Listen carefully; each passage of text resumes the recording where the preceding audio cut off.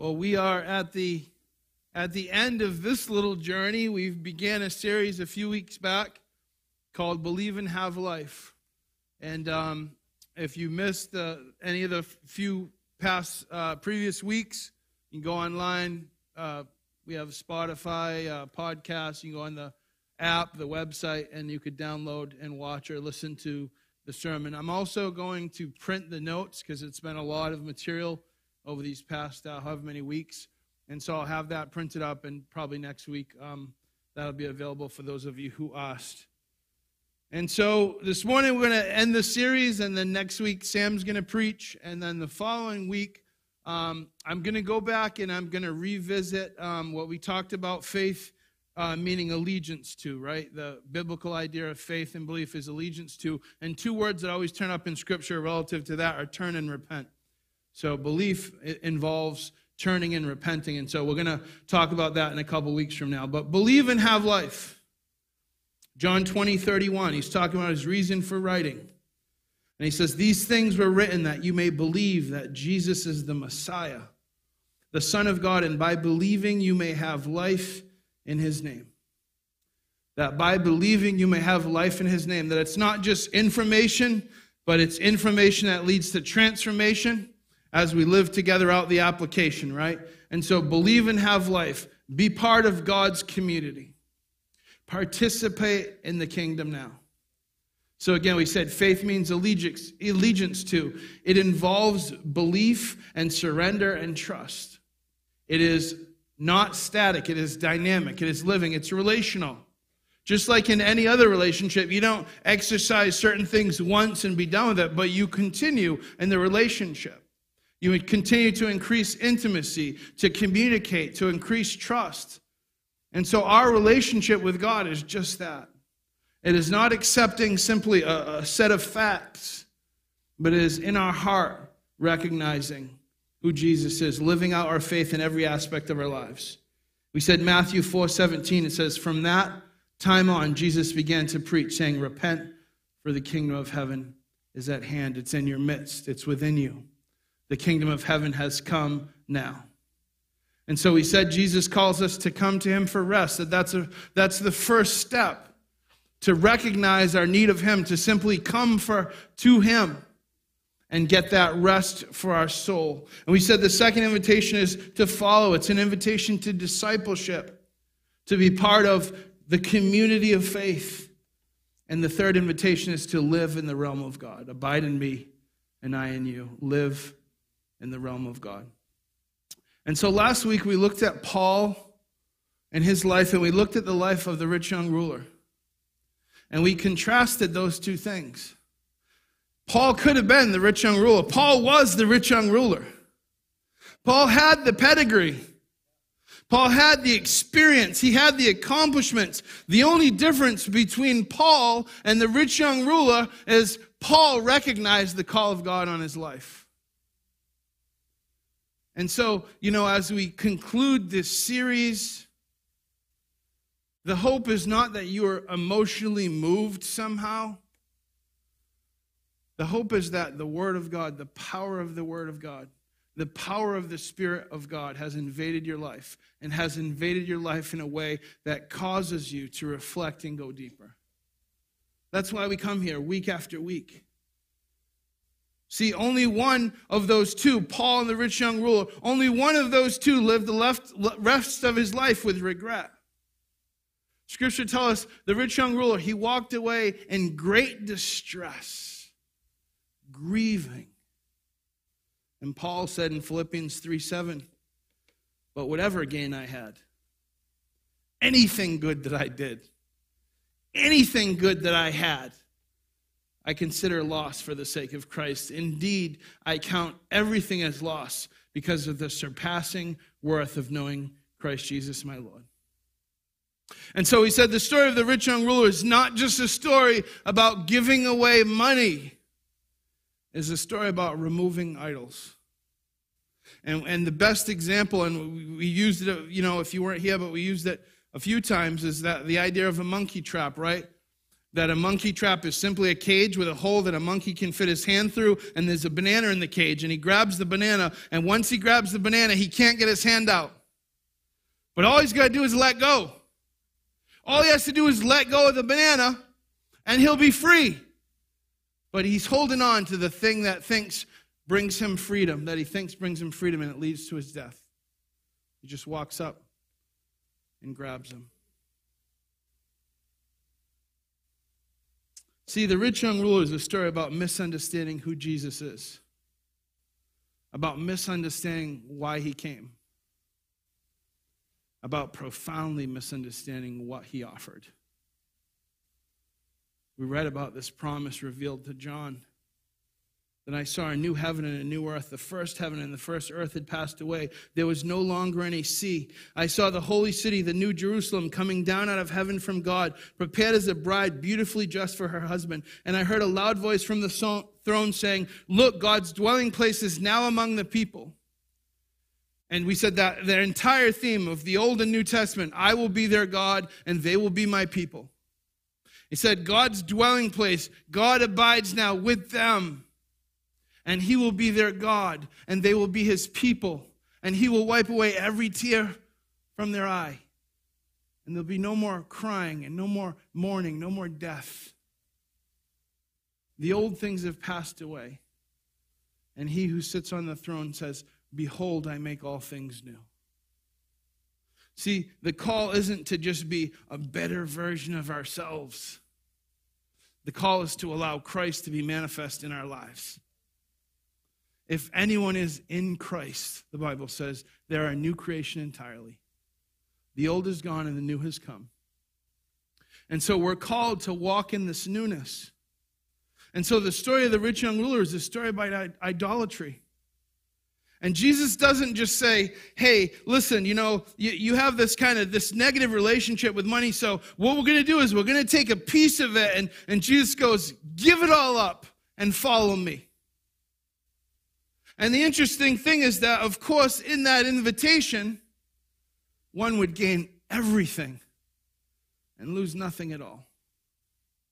So it has to do with where our allegiance lies. What are our views of the world around us? How do we determine what's important? Money's not bad. Wealth isn't bad. Resources aren't bad. They're good. And everybody says, I don't care about that. I care about that. I want to have as much resources, as much affluence and influence as God will give me to leverage for his kingdom. It's the priority of those things in our lives.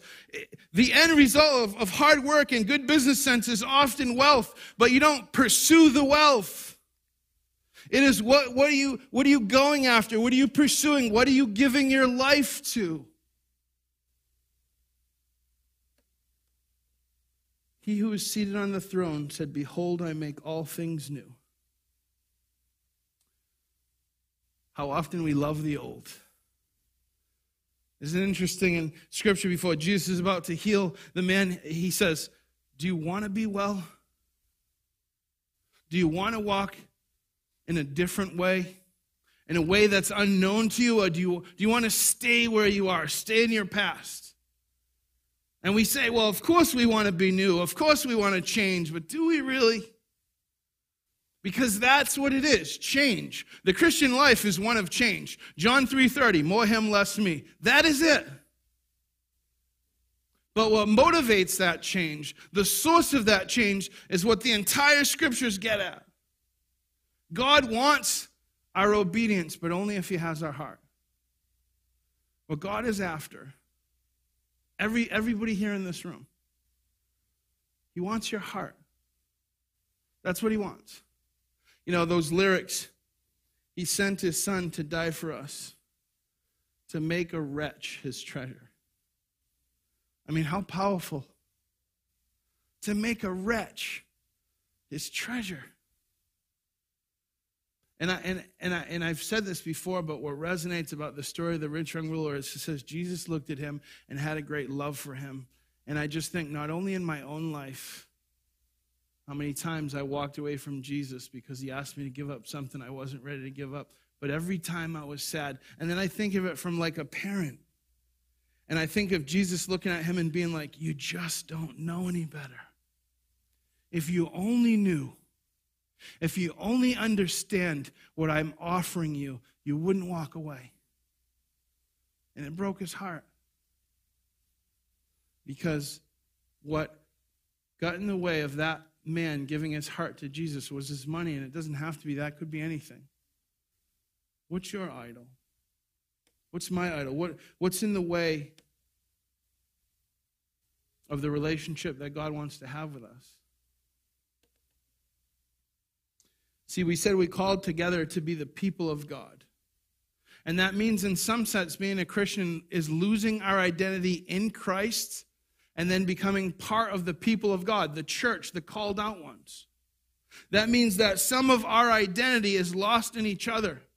And this idea, and people disparage the West. It's not just the West. It's not just America. It's a profoundly human thing. The more material wealth the country has, probably the more evident it becomes.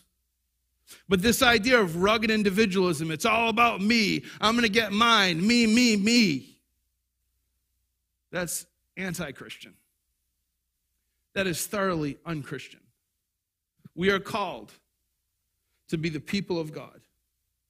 And when we are unaware of the relational priority God demonstrates, we lose out.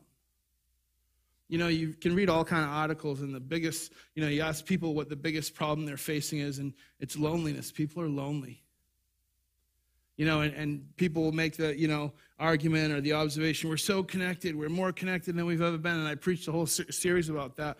We're maybe more connected than we've ever been, but we're more disconnected from God and one another than we've ever been. We don't even know what connection is.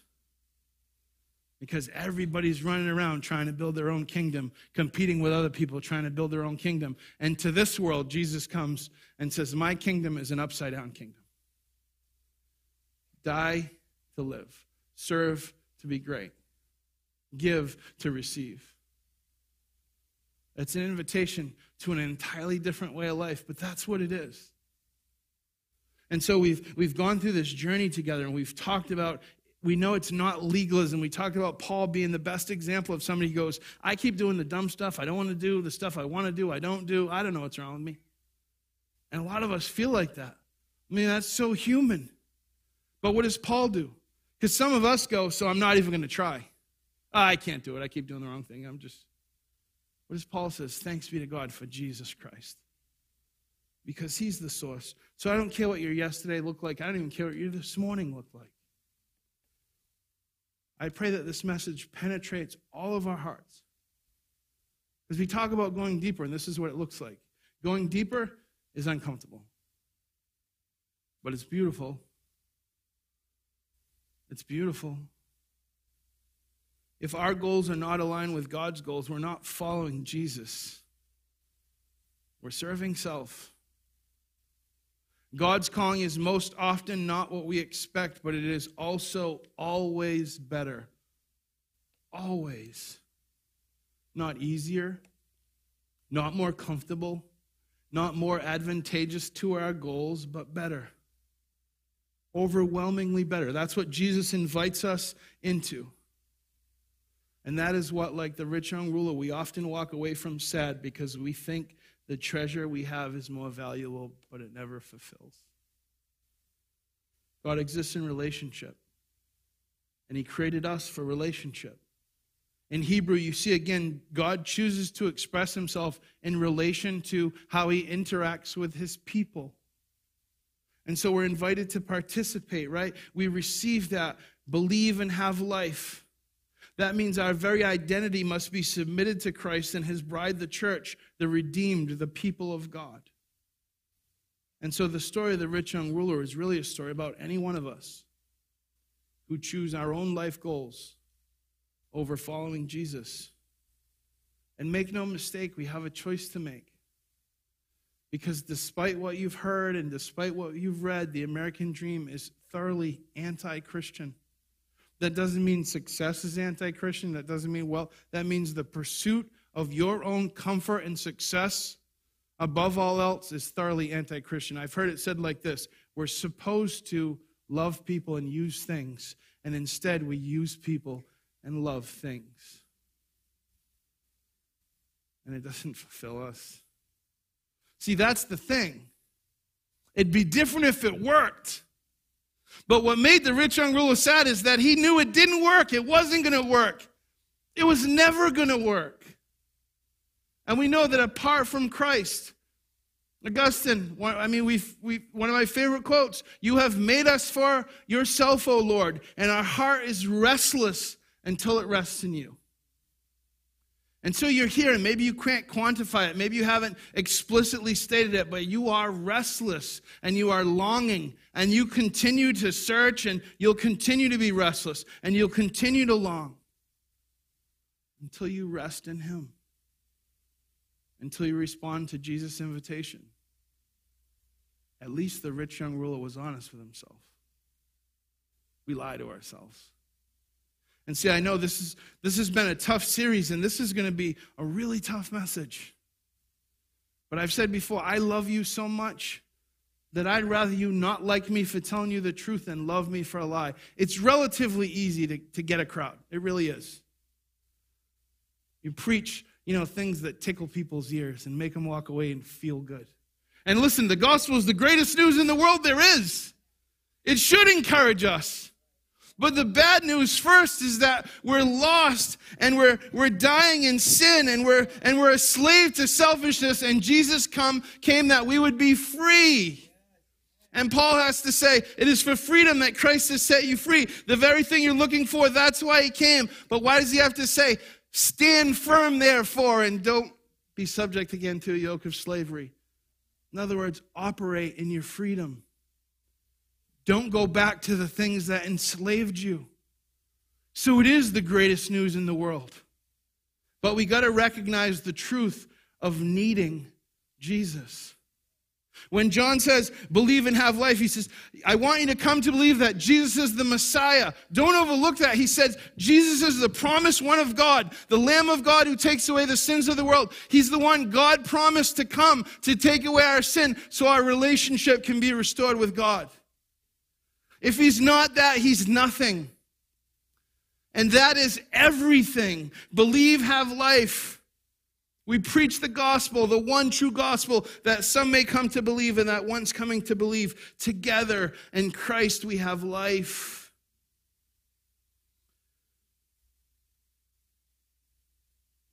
We should be thrilled to be called, church, and we have work to do. We have work to do. Ephesians 2:10. For we are God's handiwork.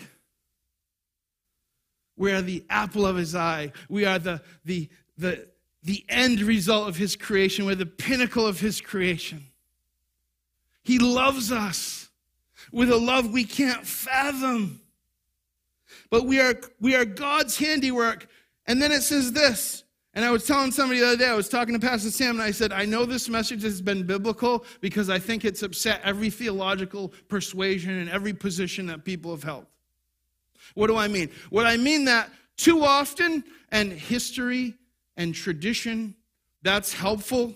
That's very helpful. But we should use Scripture to help us interpret history and tradition. We should not use history and tradition to help us interpret Scripture.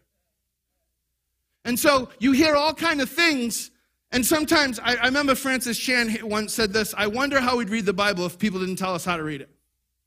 I wonder what it would mean if somebody didn't tell us this is what it means. Now, I'm not saying you don't, rely on commentary and all that. That's not what I'm saying. But let Scripture interpret Scripture. Let the Spirit interpret Scripture. Be open to what it says, not what you want it to say. We are God's handiwork, created in Christ Jesus. And then it says to do good works. We're created to do good works. I don't care what your theological persuasion told you. And here's the thing, and I'll just do a little bonus, okay? If you understand anything about church history, you got to understand that when something happens in reaction to something else, you always have to have that in context, right? So in other words, the reformers came and they didn't like how it was, works was so wrapped up in the process, and they said, faith alone, faith alone, faith alone.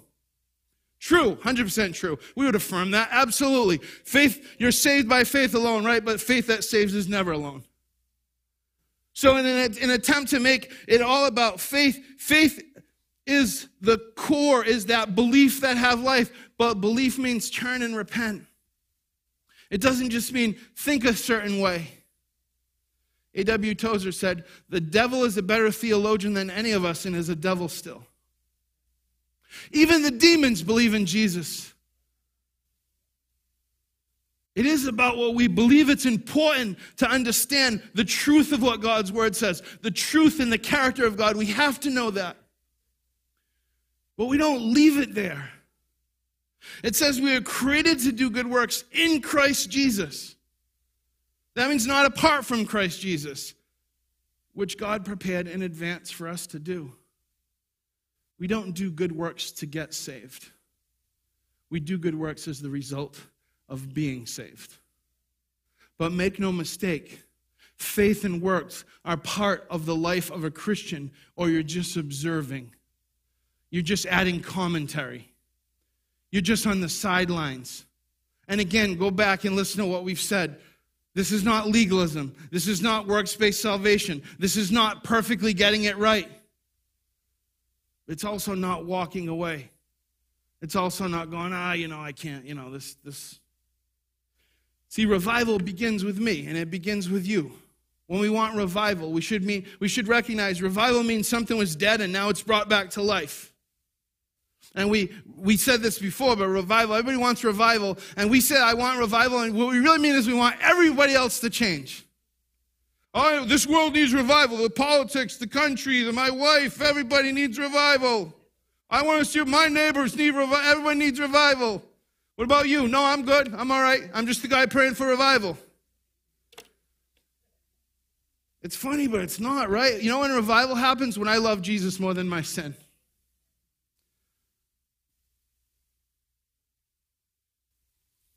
The gospel's clear. It's a life for a life. Jesus gave up his life, and in return, he says, give me your life back. And you'll lose nothing. You'll gain everything. Why don't we believe that? What if we did believe that? What would it look like?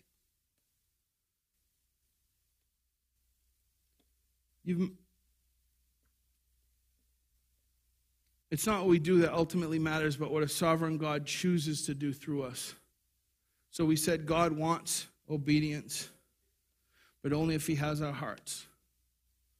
And so when defining the culture here, and we haven't said it in a little while, but we've said a lot, that we want to be a place where people feel loved enough to stay and challenged enough to grow. Loved enough to stay and challenged enough to grow. And growth is never comfortable. And if you're comfortable, you're not growing. So choose. One is inherently above and beyond, way better than the other. Not easier, but better, more beautiful, more fulfilling. No question. I say that without reservation. You'll know it experientially. You'll know it in every way, in the fiber of your being. You'll know. Why? Because God created us. He created us for a purpose. And that purpose finds its basis, its grounding in relationship with him. And everything we do is an overflow of that. I'm going to probably preach on this theme entirely separately, but I just want to point out that when you hear about the law and the commandments, you know that the root of the law and commandments is always the love of God? Do you know that the purpose for every one of those things he says is rooted in love? And that's why Jesus distills everything. He says, all the law and the commandments, everything the prophets have said, you know what it hangs on? Two things, love God and love people. I mean, this isn't complicated. It'll take a lifetime to live out. But we have the Spirit of God, the Word of God, the power of God, the presence of God. We are the people of God. We do it together. But we got to do it. We got to do it. And so, Romans 12:2. Do not conform any longer to the pattern of the world. See, it's an interesting thing about patterns or grooves, or you may try to kind of take off the path, but it's almost like it reminds you if you drill a hole and that's a little off and you got to drill another one slightly off, no matter how much you try, it goes back into that, right? It goes back into what's known, what's comfortable, what we're used to. And so it's hard. We got to be brave to take a path, that we don't know. There's a way that leads to life, right? The narrow and the wide road. Jesus talks a lot about it. Whose kingdom are you building?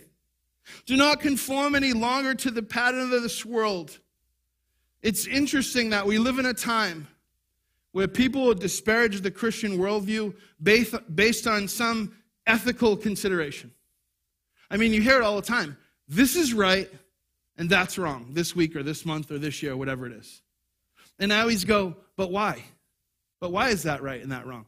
Well, because it just is. No, got to do better. Well, I don't really know. I mean, it's interesting to make ethical claims about why something is right or wrong arbitrarily without any objective standard for those ethical claims.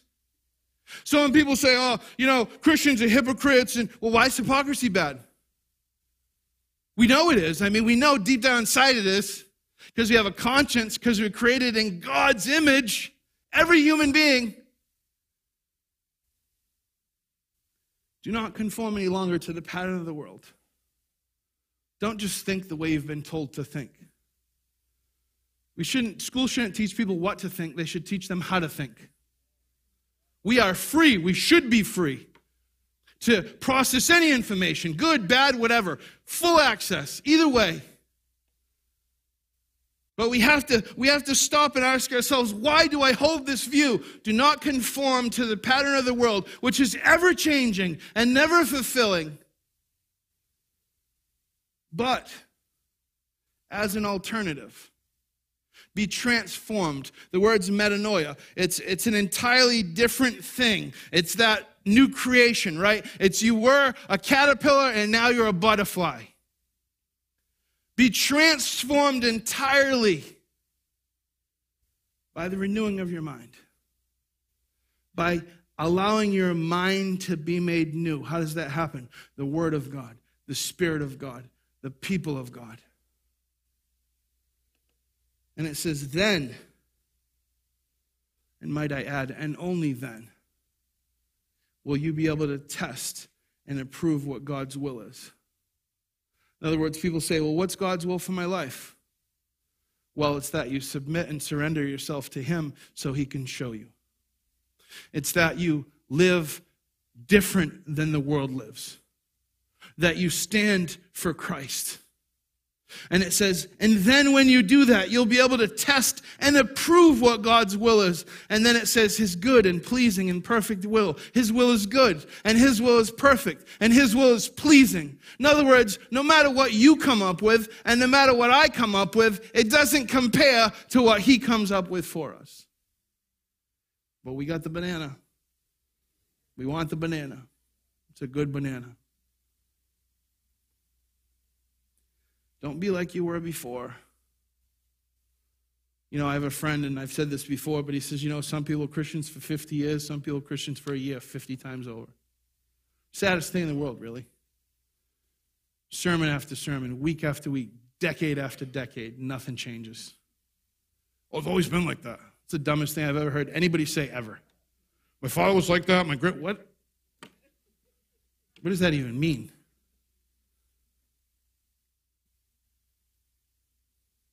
Talents, treasures, and time. That's all we got. What are you leveraging your life for?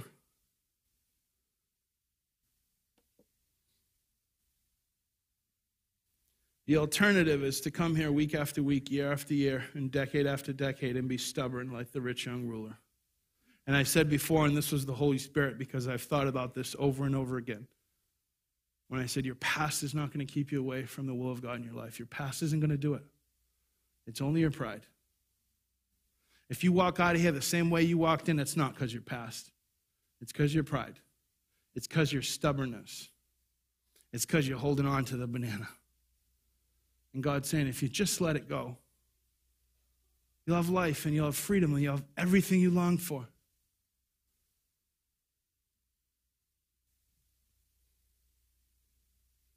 Don't refuse to change the one thing God's trying to change in you. Because you have two ways to live. Build his kingdom or build yours. We're all in a process, right? We're all in a process. Believing and trusting is the beginning, right? And we must do both. And we said believing involves accepting facts, but it doesn't end at accepting facts. It's to trust, to depend on, to love, to live for. Sanctification, becoming more like Jesus, means change. And refusal to change removes yourself from service.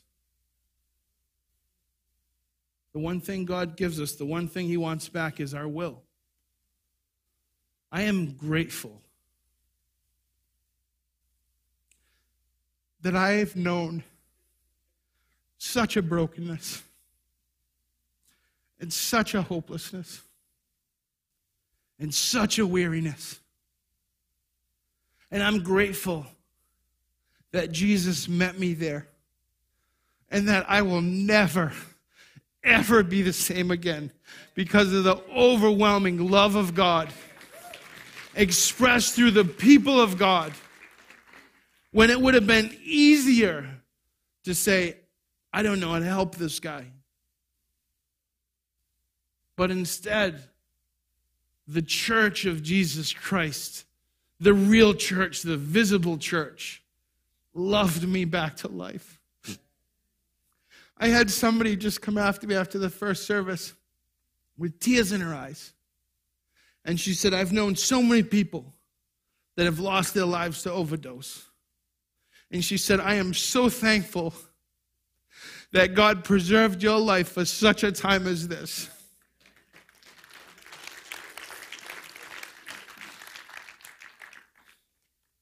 And you can say, well, Pastor Brian, that's so powerful what God's done in your life. And you know what's powerful? What he's done in your life.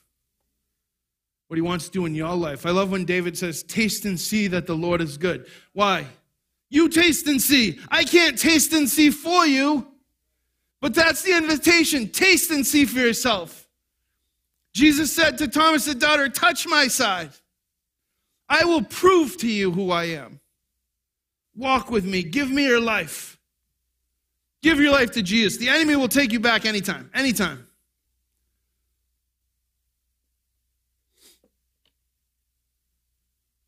The world will judge me one day, and they'll judge you.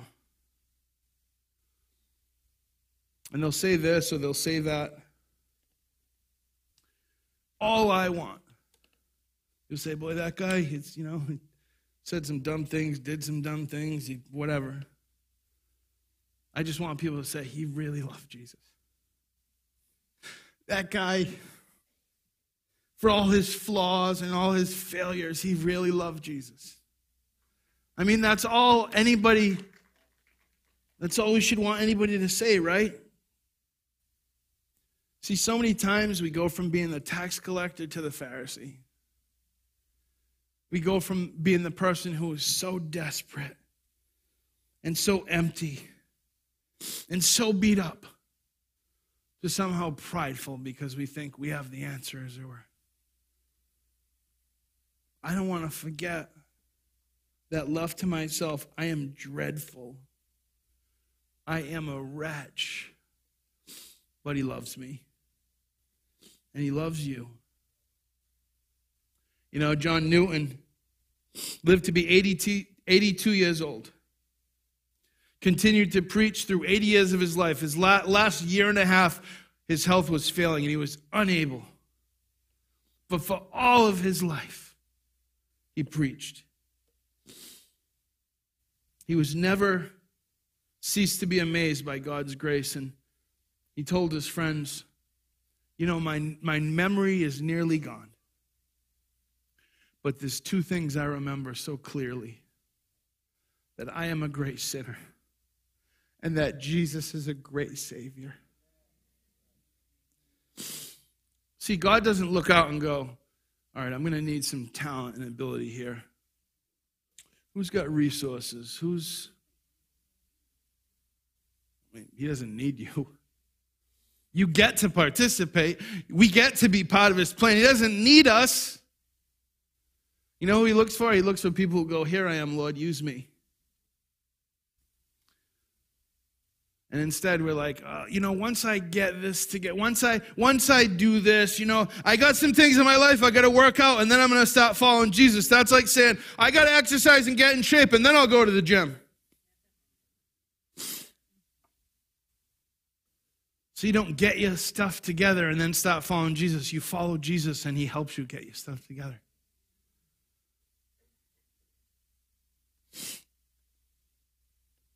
Matthew was a tax collector. Paul murdered believers. Peter was a fisherman who lacked self-control. It is evident that God can and will work through all kinds of people, and this should give us hope. Not about how special and important we are, but how special and important he is. And it should let us know that he can use anyone to accomplish his purposes. Don't make excuses. Don't run. I don't want you to say, this was a good message, or this, moved me this way, or I had this feeling. I don't care. God doesn't care about that. I want the word of God to penetrate your heart. I want him to do whatever he needs to do in your life to take you to a place of surrender so you'll know the beauty of giving yourself fully to him. I talked to somebody a couple times this week, different families. Pray for this person, pray for that person, pray for this situation. And I've said it a million times. I'll say, just so we're clear. My prayer is not that the court case goes a certain way. My prayer is not that everything works out the way your loved one wants it to. My prayer is that God will do whatever it takes to bring this person to the end of themselves. I'm only praying that their life is preserved. Other than that, everything's on the table. Do whatever you need to do, Lord, to bring us to that place of surrender. Don't be like the rich young ruler and allow your stubbornness and idolatry to cause you to walk away from an encounter with Jesus and a life filled with the sadness that comes from idle pursuits. See, our job is just to proclaim. Proclaim the truth of who God is and allow that truth to penetrate and permeate. We can't make converts. We don't have the power to make converts. We're called to make disciples with converts. Hebrews 4:12, for the word of God is living and active. It's sharper than any two-edged sword. It pierces to the division of soul and of spirit, of joints and of marrow, of discerning the thoughts and intentions of the heart. No matter how long you've studied psychology or theology, no matter how bright you are, no matter how clever, no matter how articulate, you can't do that. And I can't do that. But the Word of God and the Spirit of God does that. 1 Corinthians 1:18, for the word of the cross is folly. It's foolishness. It doesn't make rational sense to those who are perishing. But to us being saved, it is the power of God. So when people say, I like you, but, I think you overdo it with the Jesus thing. You didn't think I overdid it with the drugs and alcohol thing, but that's another story. And I'll always say,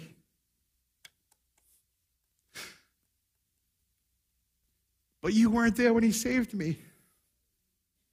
You don't know what he rescued me from, and you don't know what he rescued me to. And if you only knew, and you only experienced what he has for you, you would never, ever walk away from it. When Jesus says to Peter, who do you say that I am? Some people say this, some people say that. Who do you say? Because that's really the question when you leave here. That's really the question every one of us has to answer is, who do you say that I am? Peter said, you are the Messiah, you're the Son of the living God. Where else are we going to go? Life can get rough. We can want to give up. We can run to these things that will maybe give us a temporary respite. And then when they fade, things will be worse and we'll still be where we are. Or we can run into the arms of the one who says, come to me and I will give you rest for your soul. See, we need forgiveness, and like little children, we pout and we rebel and we seek after our little toys and our little idols and refuse to acknowledge the obvious truth. and we keep ourselves sufficiently distracted from the fundamental reality of our existence until something happens. Maybe we're dying.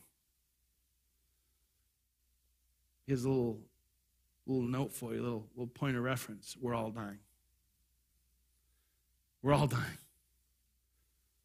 Everything you give up, every time you give up your time, it's the only thing you'll never get back. You can gain and lose wealth, you can gain and lose health, you can gain and lose relationships, but what you exchange your time for, it's gone forever. It's the most valuable thing you have.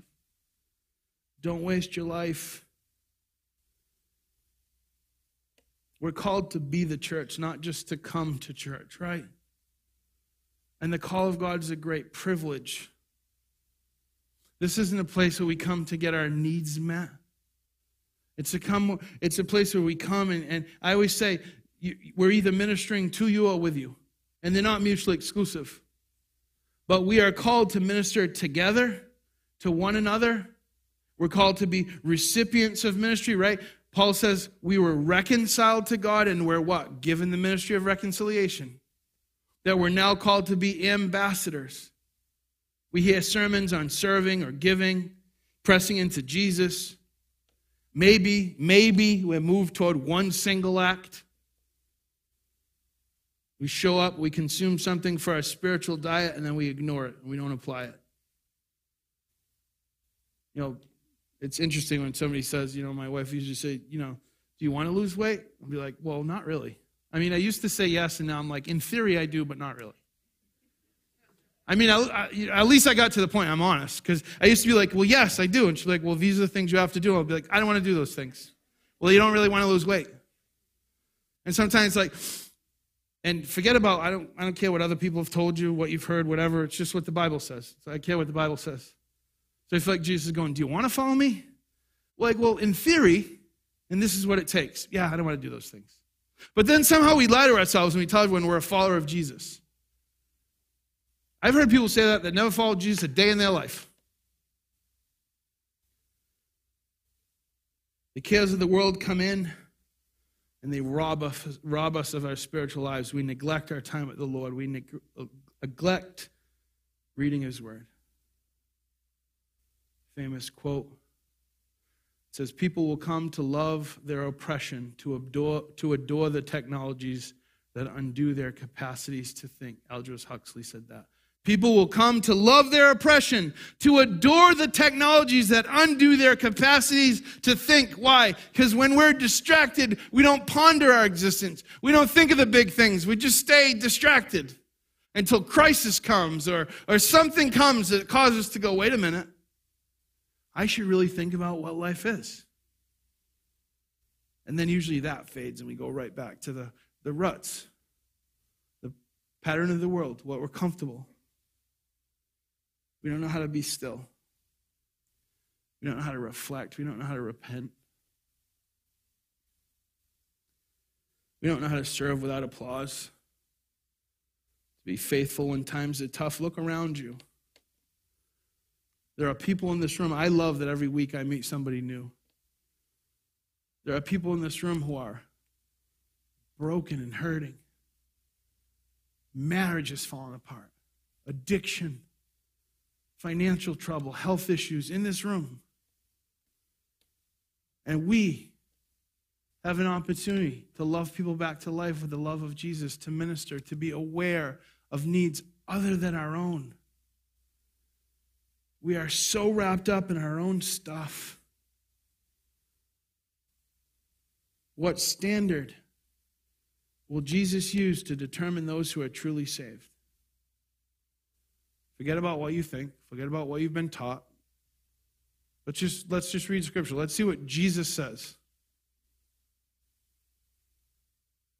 Matthew 25, verse 31. But when the Son of Man comes in His glory, and all the angels with Him, then He will sit on His glorious throne. All the nations will be gathered before Him. And He will separate them one from another as the shepherd separates the sheep from the goats. And He will put the sheep on His right and the goats on His left. All nations.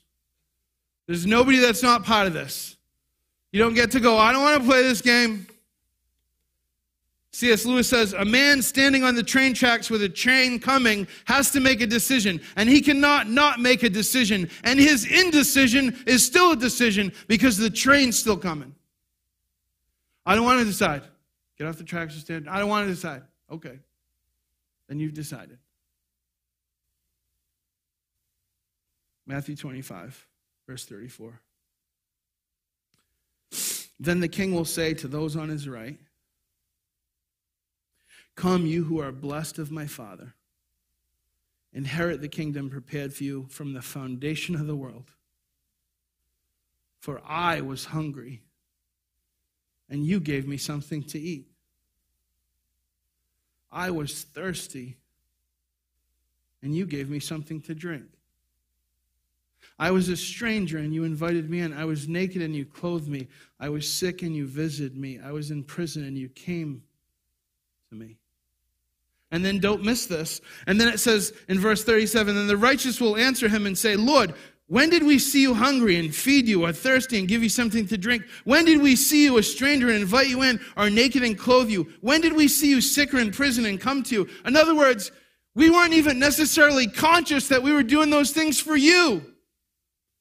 We were just obedient. It just came natural because of our love. See, people say all the time, you hear around Christmas time, there was no room for him at the inn, and we all like to go, I would have made room. If I was there, I would have made room for Jesus.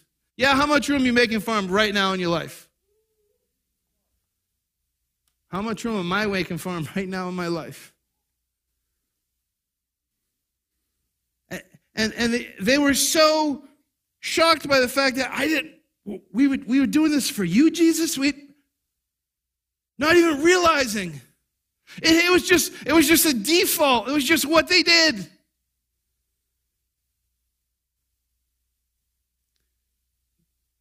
Verse 40, the king will answer and say to them, truly I say to you, to the extent that what you did to one of these brothers of mine, even the least of them, you did it for me. I want to say it again because this is the critical point. It's the key to the teaching. Truly I say to you, the extent at which you did it to the least of these, you did it to me. The extent you loved those who most needed love, the extent you met the needs of the people who were most needy, not the people who fit your political or ideological or whatever else. But those who are in need, that's what determines it. And I'm not saying you don't use discernment and wisdom and we got to be thoughtful on how we help people so we're actually helping them.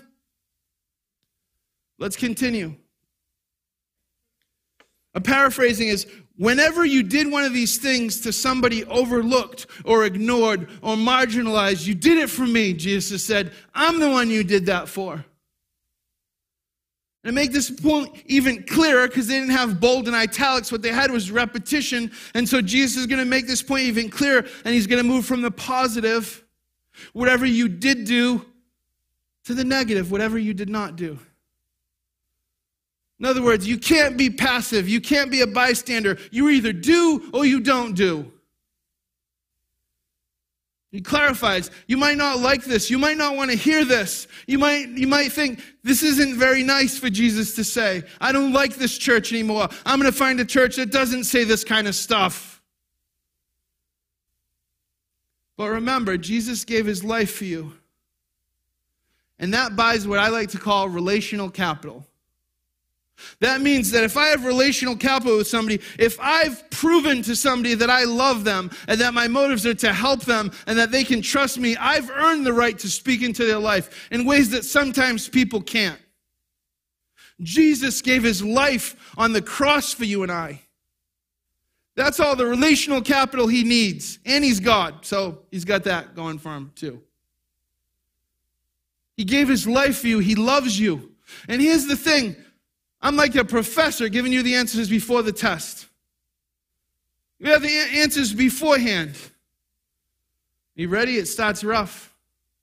This is not. Verse 41.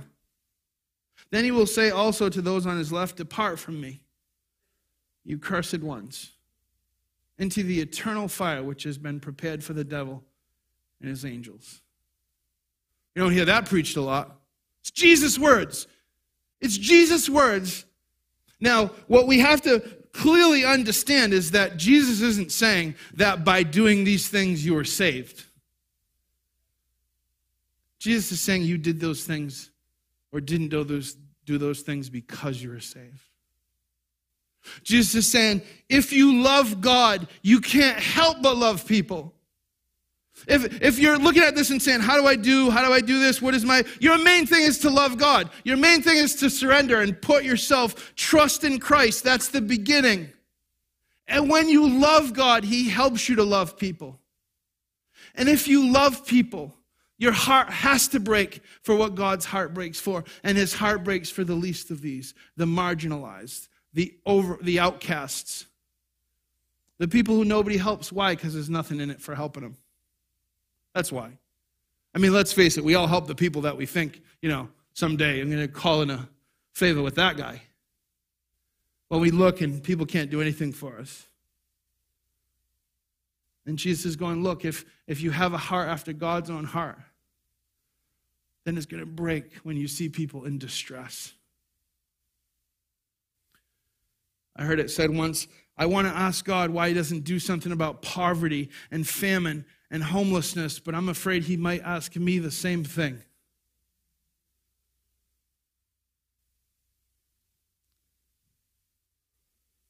Jesus is not saying those people are saved because of what they did. He's saying they did what they did because they were saved. They have a heart for the vulnerable. I want to read a statement that C.S. Lewis made about hell. And he said this: there is no doctrine with which I would more willingly remove from Christianity than this, if it lay in my power. It has the full support of Scripture, especially in Christ's own words in the text we just read. It has always been held by Christendom, and it has the support of reason. There are only two kinds of people in the end: those who say to God, thy will be done, and those to whom God says in the end, thy will be done. All that are in hell choose it.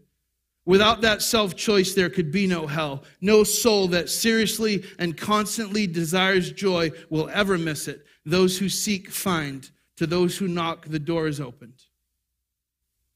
So we go back to our scripture, and here's the negative, verse 42. I was hungry, and you gave me nothing to eat. This is Jesus talking to me and talking to you. I was thirsty, and you gave me nothing to drink. I was a stranger, and you did not invite me, and I was naked, and you did not clothe me. I was sick and in prison, and you did not visit me. They themselves would also answer, Lord, when did we see you hungry or thirsty or a stranger or naked or sick or in prison? When did we not take care of you, Jesus? And he will answer them and say, truly I say to you, that which you did not do for the least of these, you did not do for me. Go away into eternal punishment, and the righteous to eternal life. I don't like this any more than you do. But it's Jesus' words. See, we hear a lot about love and mercy and forgiveness, and those things are there. We don't like justice. We could talk for a while, but for God to be perfect and holy, he has to be just. He has to be fair. And so we say, well, I want mercy. And if your kid was hit by a drunk driver and the driver went before the judge and the judge says, I'm a good judge. I love everybody. I want to be merciful. You can just go. Would you say that was a good judge? No, that would be a horrible judge. Justice. Jesus came to pay the penalty that was due. It was a real penalty. You owe it and I owe it. It was for our sin. The good news is the good news, which is Jesus paid it, only if we recognize the bad news, which is it needs to be paid. And I don't care if that doesn't get preached or that's not very encouraging. It's the best news in the world. It's the most encouraging news in the world. But not if you sit and you're on the train tracks and the train's coming, you're like, I don't want to think about this. I don't want to, Let's look again to Lewis for some help. In the long run, the answer to those who object to hell is itself a question. What are you asking God to do? To wipe out their past sin? And at all costs to give them a fresh start, smoothing every difficulty and offering every miraculous help? Oh, but he's done so on Calvary. To just forgive them, they will not be forgiven. That is not justice. To leave them alone, alas, I am afraid that is what he does. Leaves them alone in the sin that they love. We're going to have an opportunity, and I'm going to ask Pastor Willie to come up, the worship team, to have communion together. And communion is both a recognition and a remembrance of what Christ has done. And it's also a proclamation that he's coming again.